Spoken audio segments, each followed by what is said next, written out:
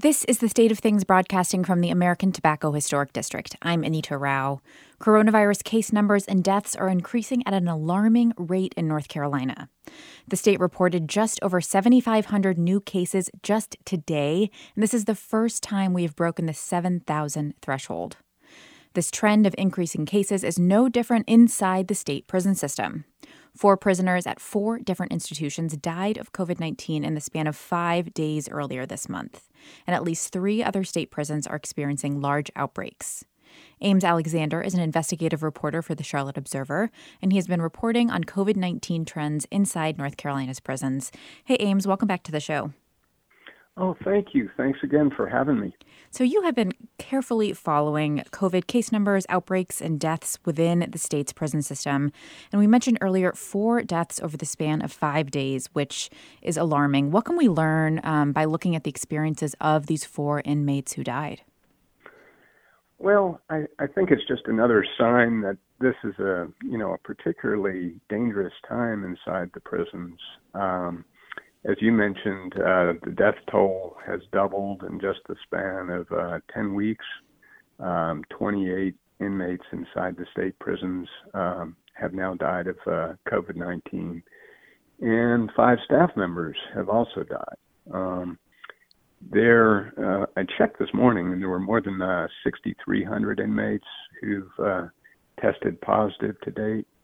And that's more than 1 of every 6 people incarcerated. So and then you've got, more than 1,800 state prison employees who've also tested positive. So it's clearly no longer an isolated thing.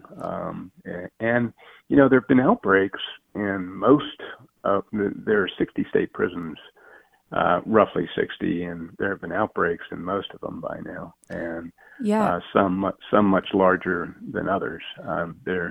There's one prison, Tabor Correctional, where more than 560 of the roughly 1,400 inmates have contracted the virus. Help us understand how cases compare inside and outside the prison system. We are obviously talked about today being a record high number of new cases in the state of North Carolina, but how do you compare the numbers inside versus outside? Well, if you look at the death rate, it's very roughly inside the prisons. There's very roughly 1 death for every 1,000 inmates. And so that is a higher death rate than in the broader North Carolina population. The 1 of every 6 people who've tested positive, that's also much higher than the population as a whole in North Carolina. But that comparison can be a little misleading simply because every inmate in the state prisons has been tested by now, and that's, of course, not true for the broader population. Okay. So there's been a lot of focus on looking specifically at what's happening inside state prisons throughout the pandemic, but especially in light of a lawsuit and a hearing earlier this year. And one of the primary things that they are really focusing on is reducing prison-to-prison transfers to curb the spread between prisons to prevent someone who is infected from taking COVID from one institution to the other. Last month, there were 3 facilities that were closed, and there was a transfer of hundreds of prisoners to other locations. So tell us about why officials made this decision to transfer prisoners when we know what the risks of that transfer can be. Yeah, I mean, the prison officials said they were taking that step because of the increase in COVID-19 cases among inmates and staff. And, part of the problem was these facilities had lots of staff members who were out of work because of COVID-19, and it became really hard to staff them.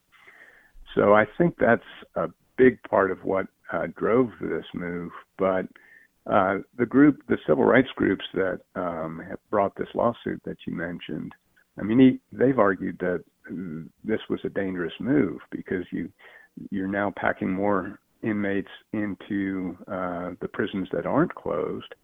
And by transferring so many inmates, you raise the risk that you may be importing the virus from one prison to another. They're not happy about that. Yeah, I mean, they also are kind of arguing that the state is not doing a good enough job, and they really pressured Wake County Superior Court judge who's overseeing this lawsuit to appoint a special master, which was done. That was done last week, to appoint a special master to lead the response, to kind of provide some oversight to what's going on in the prison system. So tell us about the appointment of the special master and what their responsibility is going to be in managing COVID within the state's prisons. Yeah. So Judge Rozier, he appointed a Duke University administrator, a guy by the name of Thomas Marr, to kind of oversee the prison's response. So Thomas Marr, he's an experienced trial lawyer. He used to head the state's Indigent Defense Services Agency, and he now heads Duke University's Wilson Center for Science and Justice. And that group does a lot of research with an eye toward kind of improving criminal justice outcomes. And so he's been asked to consult with the state and with civil rights groups to ensure that the prisons are complying with the judge's orders. We don't yet know how he's going to do that. We don't know if he's going to be going inside prisons. We don't know if he's going to have unfettered access to all of the state prison records and data, but it'll be interesting to see. One of the demands that came out of what the judge's order was earlier this year was an increase on testing. How has that changed? How has the amount of testing being done within the system evolved over the course of the pandemic?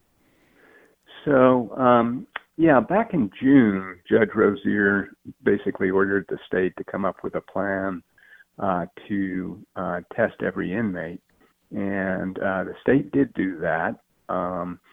And then in early November, the state began testing 5% of employees at every prison.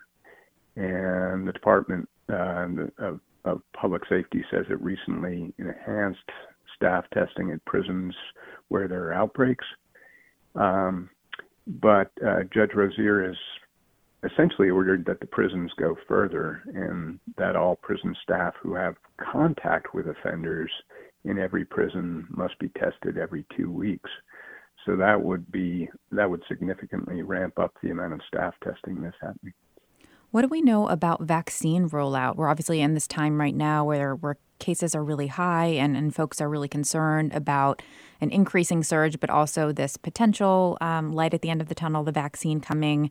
And North Carolina has begun to announce what the rollout plan would look like. Where do prisons fit into the vaccine rollout part of the equation? Right. So under the state's distribution plan, the first round of vaccines supposed to go to doctors, nurses, first responders. In the second round, all people in long-term care facilities will get immunized. And during that round, inmates over the age of 65 will also get the vaccine. And all prison staff will have the option of getting the vaccine during that round. So that'll be voluntary for staff. And then in the third round of distribution, inmates under the age of 65 are scheduled to receive the vaccine. Has there been any response to folks concerned about the way that the vaccine rollout is planned, or what are you hearing about that? I'm not hearing a whole lot about that yet. I know there have been some questions about whether inmates or staff will get, top priority. So that will be, I think, a topic of some debate because, during that second round, inmates over the age of 65 will get the vaccine, but all prison staff will have the option of getting the vaccine. So I have heard some questions about, whether that's fair. One last thing I'd love to ask you about is the attempt to reduce the state's prison population. There has been repeated talk about that over the course of the pandemic. Where are we with that now? Who is being released, and how is that effort going? The state says that they have basically changed the eligibility requirements for early release, broaden them so that more people are being released early, to home confinement, where, they're essentially serving out the rest of their sentences at home.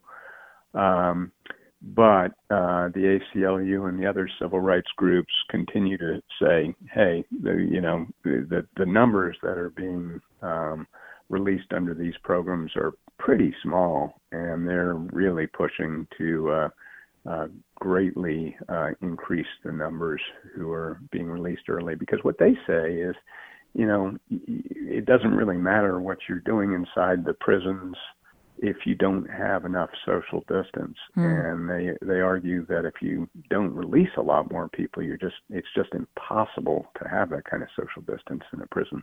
And impossible to manage the outbreaks. My guest is Ames Alexander, investigative reporter for the Charlotte Observer. Ames, thank you so much. Yeah, thanks for having me again. You can find links to his reporting on the state prison system and more at our website, stateofthings.org. You're listening to The State of Things from North Carolina Public Radio, a broadcast service of the University of North Carolina at Chapel Hill.